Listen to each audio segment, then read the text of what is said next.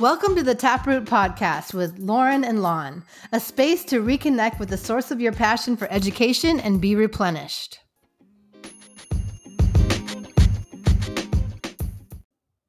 Okay, so episode 3, I think. Numero tres. It seems like we're professionals by this point. Yeah. So on today's episode, we actually want to talk about creativity and innovation. And so with that goes our theme check-in question. And our question today that we have is, do you consider yourself to be a creative person, Lauren? Well, you know what? Years ago, I would have said no. Because I always thought of creativity as being something like artistic, right? Like, can I draw? Can I play a musical instrument? Can I write poetry? Whatever. And the funny part is I can do some of those things and I still would say no. And I think it's because I've always had this like really high expectation for some sort of artistic endeavor. And that means that you're creative. But then as I got older, I realized that, yeah, I'm very creative. It's just not in ways that necessarily we think of as creative. Like I can design lesson plans. I can create learning experiences. I can arrange furniture and put pictures on a wall in a way that I like. And there's of course I'm creative. Of course I am. It was just weird how I was locked into this one way of thinking of creativity when, once you kind of let that go, you can see, oh my gosh, there's all kinds of things that I do that would be considered creative.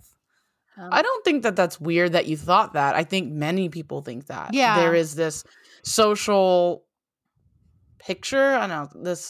There's this social understanding of what it means to be creative. And typically the things that pop up in your mind are those things that you said.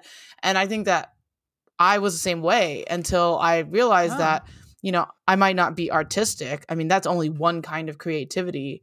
But for me, I do consider myself a creative person because, especially when there's a problem to be solved, I've found that in those moments, I've been able to come up with some pretty interesting ideas. And so that is creativity, right? Solving a problem. Yes, absolutely. It's one of my favorite things to do, to be honest. I like problem solving. I mean, as long as it's not math. Well, because creativity is about creating, right? Yes. And that doesn't need to be art. It doesn't need to be music. Right. So you can create, many people create in their professions. Right. So yeah, being creative is just a natural part of being a human. All humans are creative. It's just a matter of like, do we realize it? Do we tap into it? And as I was thinking about this idea of creativity, I came across this text because, #nerd.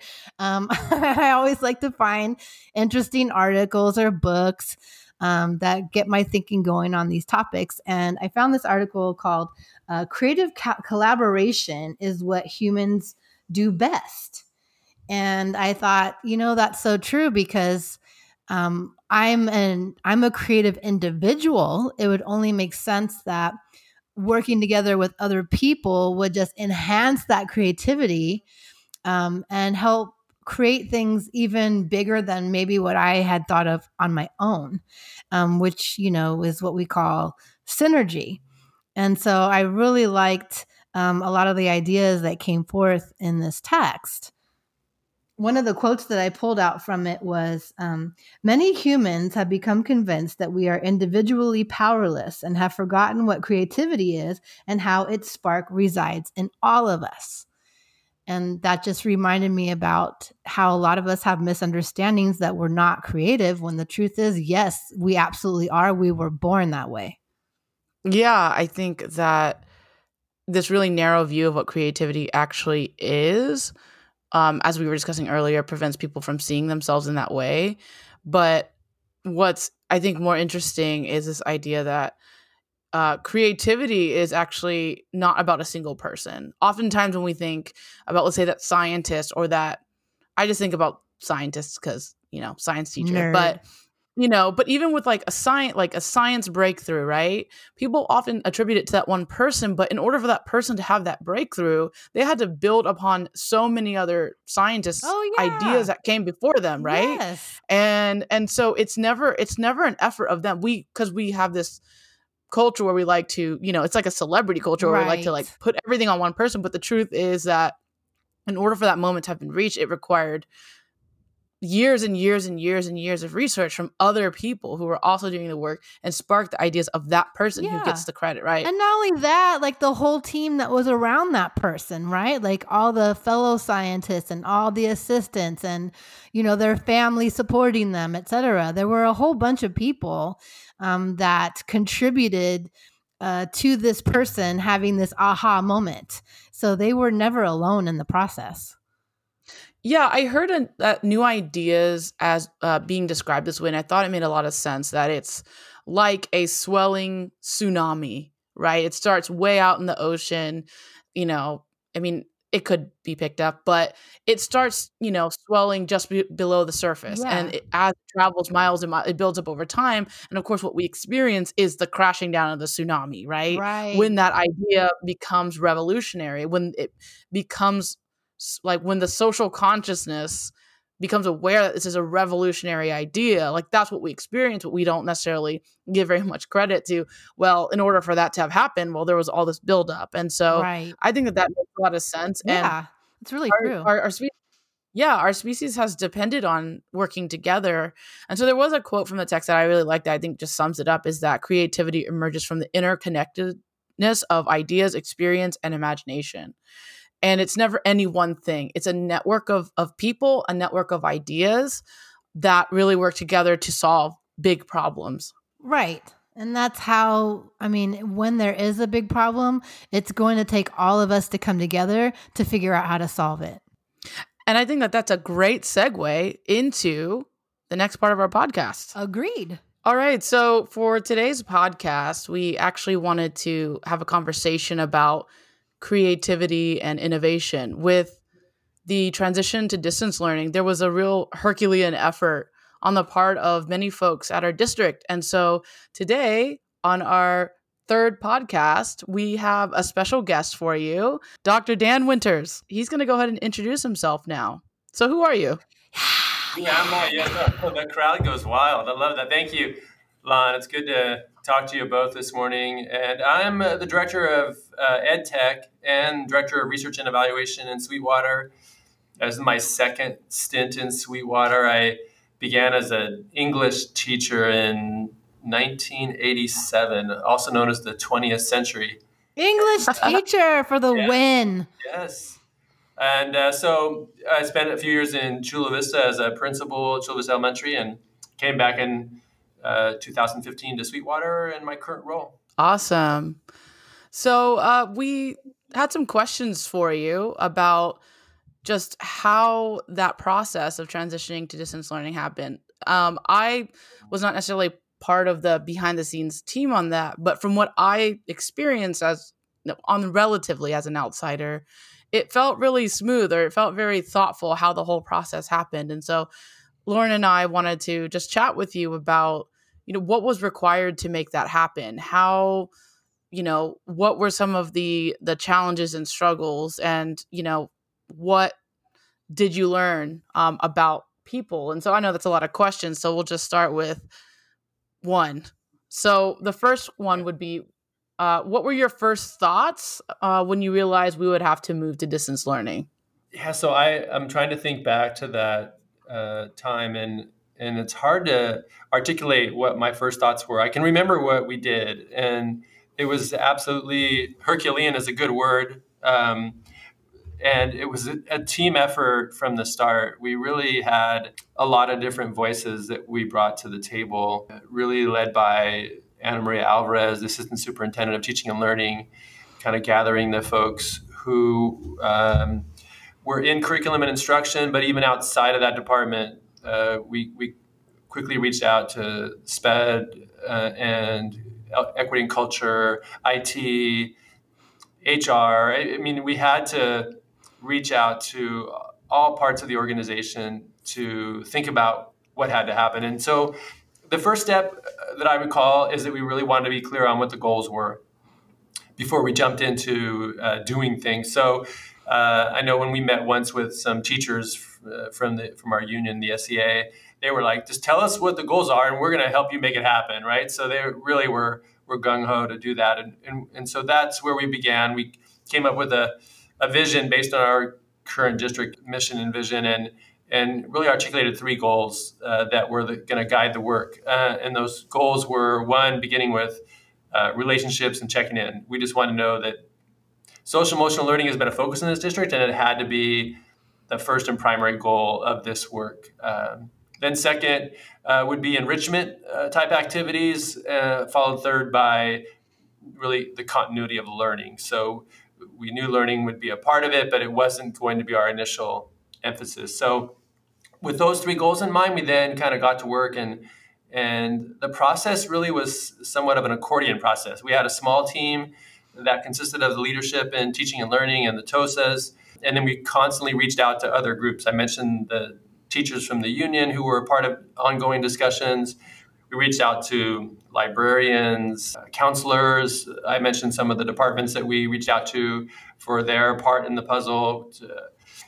Counselors. We also had a group of what we called expert groups who were really former blended learning specialists, and we picked their brains for ideas. And so it really began with that process of reaching out to ideas, coming back to the kind of the core team to refine the ideas based on that input, and then the plan sort of developed from there. Something I'm really curious about is where were you all kind of getting direction from? Was it coming from the San Diego County Office of Ed, or like directly from the state, or how did that happen? Yeah, I think even now, we constantly are keeping our eyes and ears open to inputs and ideas. And the county has been one source of that. They definitely have helped gather people to think through distance learning and beyond. We get input from a lot of sources at the state level. Capital Group is sort of I'm not sure how I would describe them. If they're a legal entity, but they take state guidelines and policy and sort of interpret them for school districts. And Dr. Janney would get those and forward them. And those kind of resources. Hanover Research is a company we've worked with for years in Sweetwater, and they would constantly be sending us sort of summary guidelines that are being created based on work across the country. So ideas came from everywhere. I know some of us get ideas from Twitter and social media and blogs and other more established educational platforms like EdWeek and Education Next, et cetera. So ideas, and you talk, this general concept is about creativity. And I think one of the beliefs I feel strongly about creativity is that ideas can come from anywhere. And I mentioned how we reached out to so many different areas or facets of our organization. We didn't want to just rely on the usual suspects. I think the more we reached out to people, the better our plan got, as we heard diverse points of view, people whose perspective was different from ours, whether it was a classroom teacher, a counselor, a librarian, et cetera. So I think we need to constantly do that even now. And I think about where we're at currently in distance learning. We have a weekly survey that's going out to students, and one that will soon go out to parents, because we need to hear from their perspective, like how are they experiencing distance learning, so we can learn from what's working and make it better. How would you said where we're at in distance learning. So based on your perspective, how would you summarize the state of distance learning as it currently exists in Sweetwater?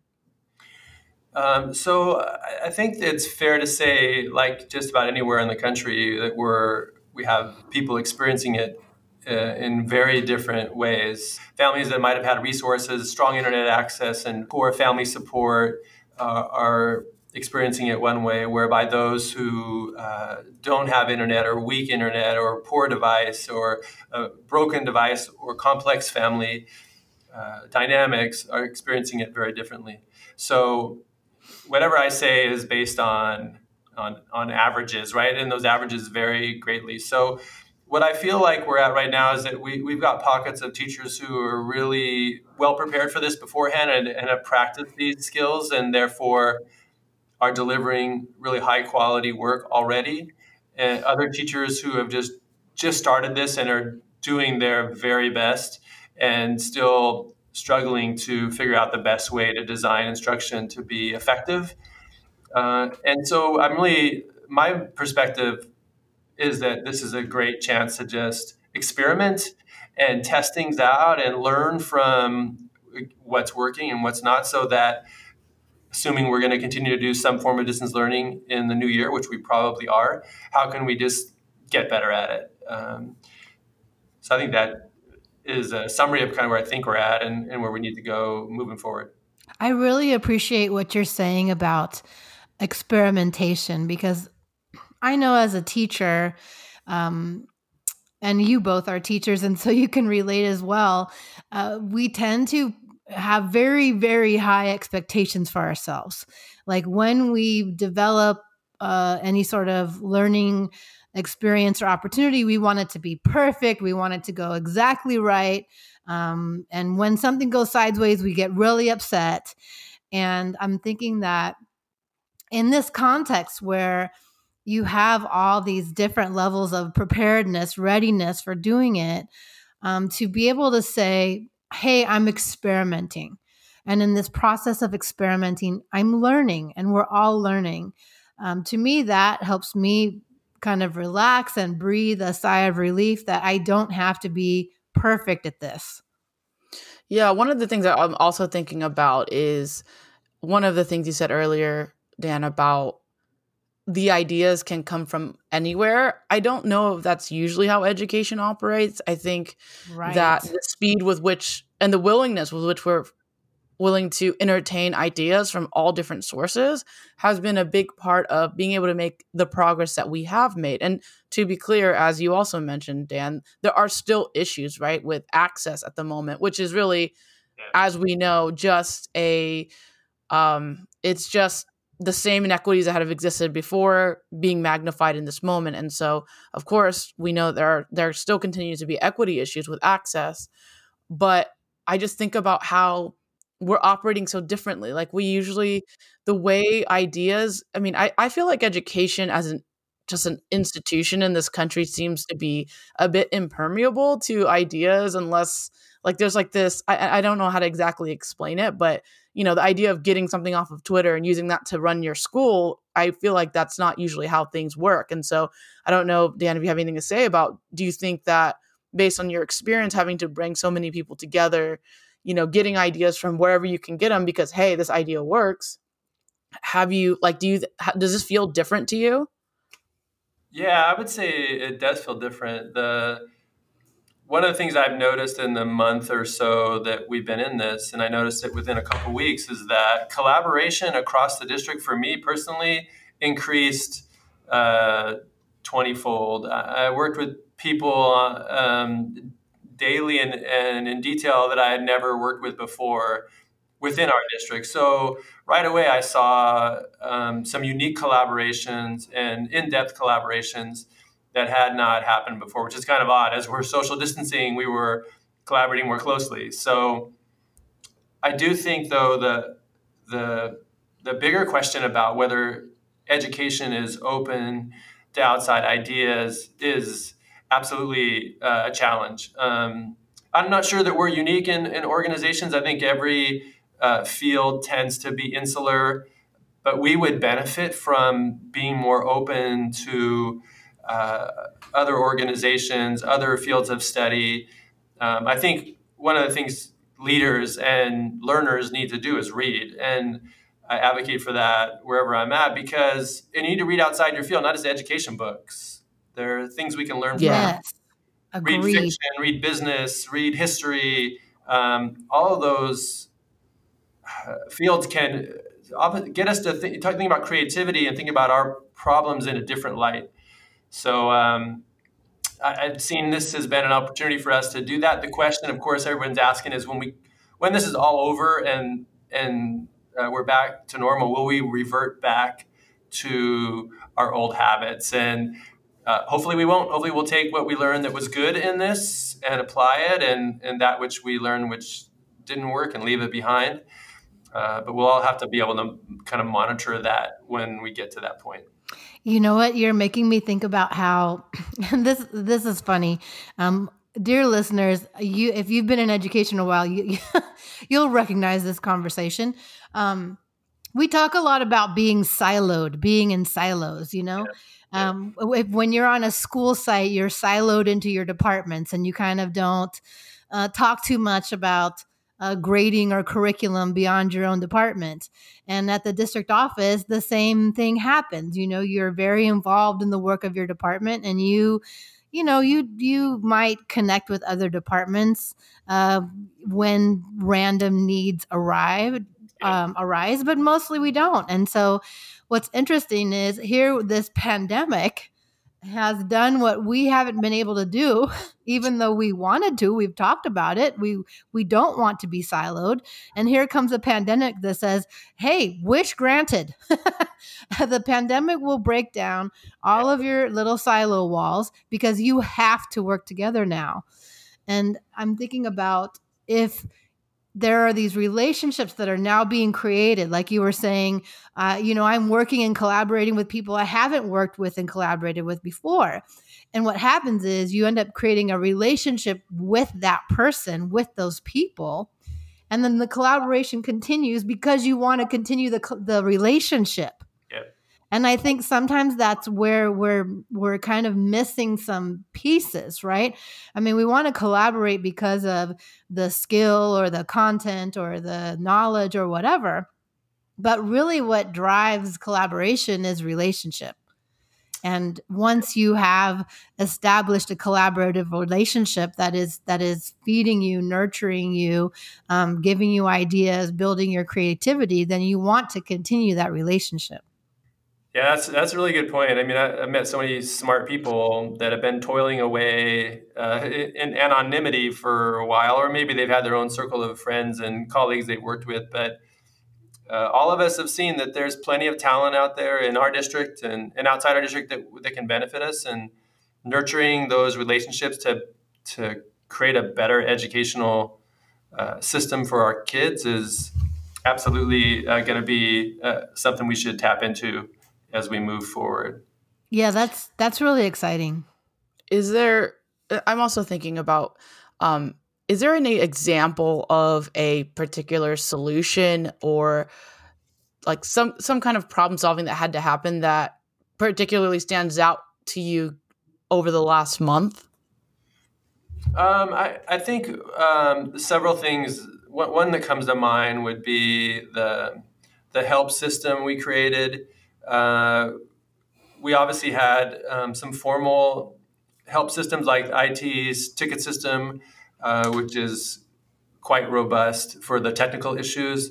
And then we had TOSAs who were outside the classroom with the ability, district TOSAs, to support people for curriculum. But in the survey I sent out to teachers, I asked them, would you be willing to offer your help informally if in an area that you had an expertise in? And I had almost 200 teachers in that survey say, yeah, I'll do that. So we have this third level of support that teachers said, yeah, you can send my email out, and here's the things that if somebody had a question on, I could answer them. And that was a homegrown addition to our support system that I think hopefully has been helpful. I know we've advertised that, and I know of some teachers who have responded that they definitely have been reached out to by others. So yeah, that was one that was born out of necessity and seems to be helpful in some ways.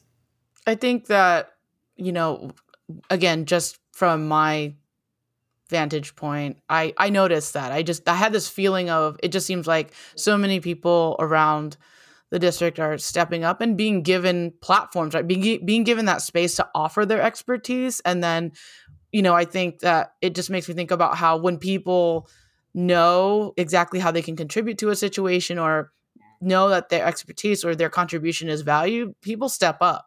And so when I saw that list that was sent out of all those teachers, I was like, wow, like people are really trying to, support each other and pull together during this time. And so I thought that was pretty cool. Yeah, I feel like, when the one message the teachers union group had stated earlier was, listen, just tell us what the goal is, and we'll help you get there. We'll help all of us get there. And I've been thinking about that a lot, that as we plan for 2021 and beyond, that our task should be to make the goals extremely clear and the ability to accomplish those goals flexible and open. So that allows for that creativity. If you have a 20-point blueprint that includes every step that everyone should take, then you Yeah. sort of cut off the ability for anyone to use their judgment, to be creative. And so It's that's a kind of that. suffocating experience, I think. You Yeah. know, it devalues it devalues creativity, because for me personally, I know that when I'm told to do something in a specific way, I'm like, okay, so you don't value my intelligence, Yeah. or like you said, my ability to judge, my professional judgment about a situation. And so I think I mean, that makes sense to me. Yeah, well, I mean, in our work, when you think about addressing equity challenges, you need fluidity because there's different needs that need to be met in different places. And you need a lot of creativity and fluidity to be able to meet those needs. And so when I saw the goals, I was so happy. I thought these are perfect. And I really appreciated how, our own social emotional wellness was number one. Because if that goal is Yeah. not being met, then how are we going to do everything else? Yeah, agreed. And when you talk about those goals, I think about how they came to be, especially as it relates to good creative process. So that was very iterative. We had some ideas initially. We threw them out to some of those groups I mentioned to you. We got feedback. We modified. We revised, and those goals were massaged over several iterations. Um, so I just think about how can we be creative moving forward, and we need to have those processes of iteration and feedback.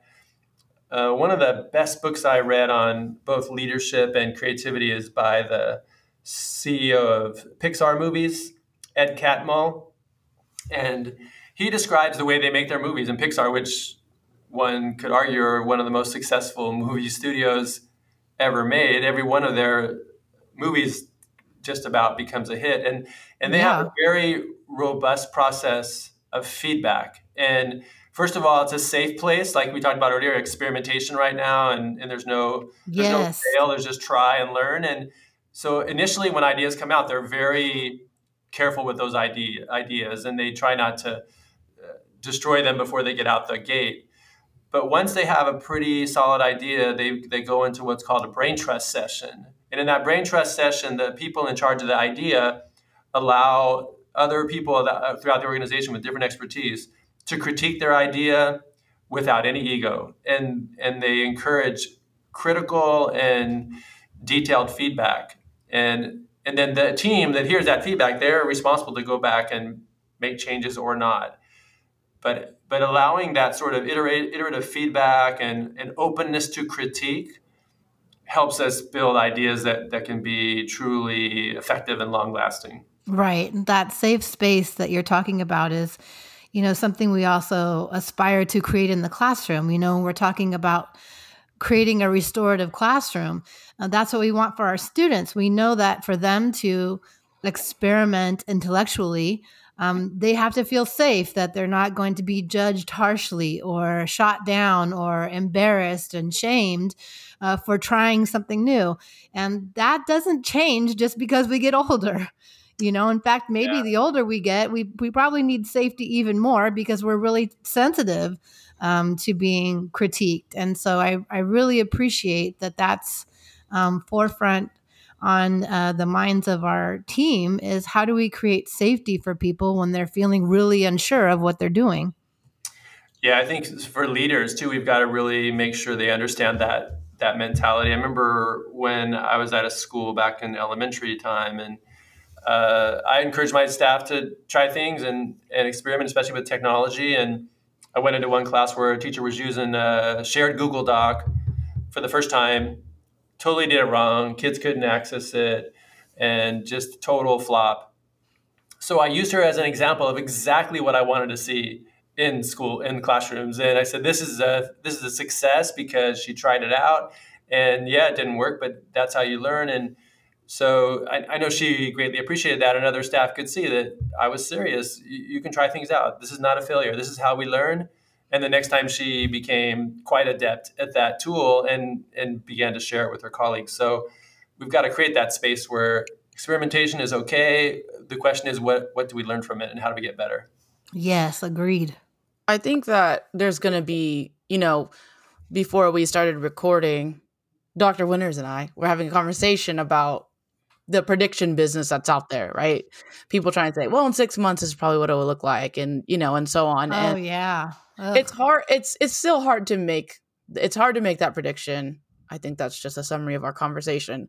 But I think that who knows what's going to happen, if schools do return back to, in quotes, normal, whatever that means. But I think there's going to be certain experiences that were had during this time, like, for example, experimentation and, collaboration and supporting each other. And we're going to go whatever, when this is over, or, I don't feel like saying when this is over is kind of not really correct, but when we go back to something closer to what we had pre-COVID-19, we're going to be wondering. Transition into whatever the next thing is. Yeah. That's so true, Lon. It's so true. It's whatever the next thing is, whatever world that is. Right. The next version of reality. I think a lot of us are going to be like, wait a minute. We had a taste of collaboration. We had a taste of experimenting and failing and that being totally okay. I just wonder if people are going to take that and be like, wait a minute, why don't we have more of this? We had a taste of not wearing pants. Let's not take that into post COVID-19. I agree. We can leave that one at home. Yes, I did mention some things we want to keep and learn from, and other things we want to talk about. So. I don't know. For me, it's a success. All right. It's been an awesome episode. Really enjoyed talking to Dr. Dan Winters about creativity. So, dear listeners, that brings us to a question for you. We would love to know what's a creative solution that you and your colleagues have come up with during this time? I'm sure you've faced some really unique and interesting challenges and had to figure some things out on the fly, and we would love to hear about it. So give us a call and leave us a voicemail message. The number is 619-719-5095. All right. We'd love to hear from you. So fill up our inbox. Yes, please. So as we do, we're going to do quarantine quirks to lighten up the podcast a little bit and maybe make fun of ourselves. And perhaps some of you out there could relate to some of our stories. So quarantine quirks is just funny things we've noticed about ourselves or any situation. So would you like to go first, Lauren? What's your quarantine quirk? Yeah, so it's like quarantine quirk / quarantine confessions. Quarantine confessions. I wonder where this is going. I mean, I'm going to change my name to Snacky McSnackerton because I cannot stop snacking. It is ridiculous. It is ridiculous. Like, I seriously have strong words with myself. I talk to myself out loud, like, you need to close this cupboard door right now because you're done. You're fine. You do not need another freaking snack. Maybe you could do a little lock system with a fingerprint that, I don't know if you've seen those locks where I need like a time vault, right? Like it's only open for 5 minutes. I feel like you're not alone in that struggle. I feel like I know I'm not. I know that, girl. I'm on Zoom. I'm on Google Meet. I know for real that I'm not alone in that struggle. And so like my dog is in heaven because I'm like, we're going for a walk. We're going for another walk. We gotta work off all these snacks. I know. It's like just easy access. And then you're like, well, there's not much to do. So snacking is I mean, one of the options that exists. I'm a habitual snacker anyway. So once again, the quarantine amplification, magnification effect is really getting to me. Mine is my quarantine quirk. It's not necessarily a quirk. It's just a new experience in the life of Lon. Oh, wow. And that is that I am a huge foodie, as Lauren knows. I mean, the Yes. conversations I can have about food go on for way too long. How many Yelp reviews? Many, many, many. And my critical analysis of why this restaurant is good versus why this one is not. Yeah, and there are charts. There's charts and slideshows, everybody, just so you know. Yes, I do have a Google Sheet where I keep my star ratings. And I'm just really great for food recommendations. So I'll say that. But, given all the restaurant closures, some of my favorite spots are not accessible, or, the takeout experience is just not. It's just not great. It's not, because by the time it gets to you, it's like womp womp. Yeah, like the condensation has caused like a little mini food sauna, and then it's all soggy. I go like, okay, wait a minute. Food sauna. Yeah, food sauna. It's a food sauna. That is amazing. That's going right into my bank of terms. Thank you very much.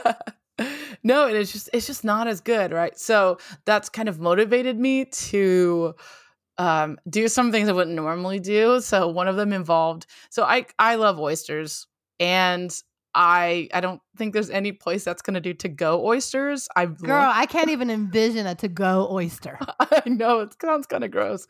So I figured out how to procure oysters, and I'm so I'm missing, my favorite spot so much that I went and I found oysters, and then I started hunting around, because it turns out you have to have an oyster knife to actually open the oysters. So I'm over here hunting for an oyster knife, and I'm like, this is like the COVID struggle, just like looking for really random things. And so I was shopping around. And I'm sure Amazon is like, girl, oyster knife is not essential. You can go ahead and wait till December. Hey, but you're getting to the spoiler. I actually ordered one, and it came like a few days ago. But I had a bag. Wow. I had a bag of oysters with no way to open them without ruining my knives. So I went from store to store trying to find an oyster knife. Didn't work. So then I had to call my mom, who lives in National City, and I was like, Mom, I'm in a desperate situation. I need an oyster knife. Because my mom actually used to shuck oysters for a living. So I'm like, she's got to have one, right? So here I am in the car with my bag of oysters. You brought the oysters to the knife. Okay, this is serious. This is really serious. It's getting a little out of hand. This is like an oyster 911. This is an oyster emergency. And so then I'm like driving, with oysters in the car to my mom's house to get the oyster knife so that I can drive 25 minutes back to my home and try to shuck the oyster, where I fail to shuck the oysters. Wait but a luckily, minute. Why did you bring them with you if you didn't shuck them there? Because I was at the store. I was already at the store. Oh, okay. And so I was at the store, and I was driving around, and I was like, oh my gosh, I need an oyster knife. And so then I had to drive, after looking at the store, I had to go and drive down to National City to get oyster knives, and I can go back to my house so I could have freshly shucked oysters. Lord. Look, in the end, I got what I wanted. Like, there's only so much suffering I'm willing to do, people. No, actually, there's quite a bit when it comes to my favorite food. It's to the point where I'm starting to look up how to cook certain things. And I think this is actually going to really impact my life forever, because now I know that I can shuck oysters at home pretty easily. I didn't do them. I made my partner do them, but nice. Well, it was hey, it can get done. It is possible. And I don't have to think about the possibility of takeout oysters that have been in a food sauna. Hey, oh my gosh, I love that. It's the new life. It's the new pandemic, new Lon. And new Lon involves more cooking skills and ability to prepare a wider variety or figure out how to get it done on behalf of myself. Variety this is of Lon 2.7. She shucks oysters, or at least she makes other people do it. This is Lon after the firmware update of COVID. Oh my God. So that's our quarantine quirks. I went on for a bit, but okay. So and so just to end, kind of back where we started, we pulled a quote from one of the best authors in American history, and that is Kurt Vonnegut. And he said, "We have to continually be jumping off cliffs and developing our wings on the way down."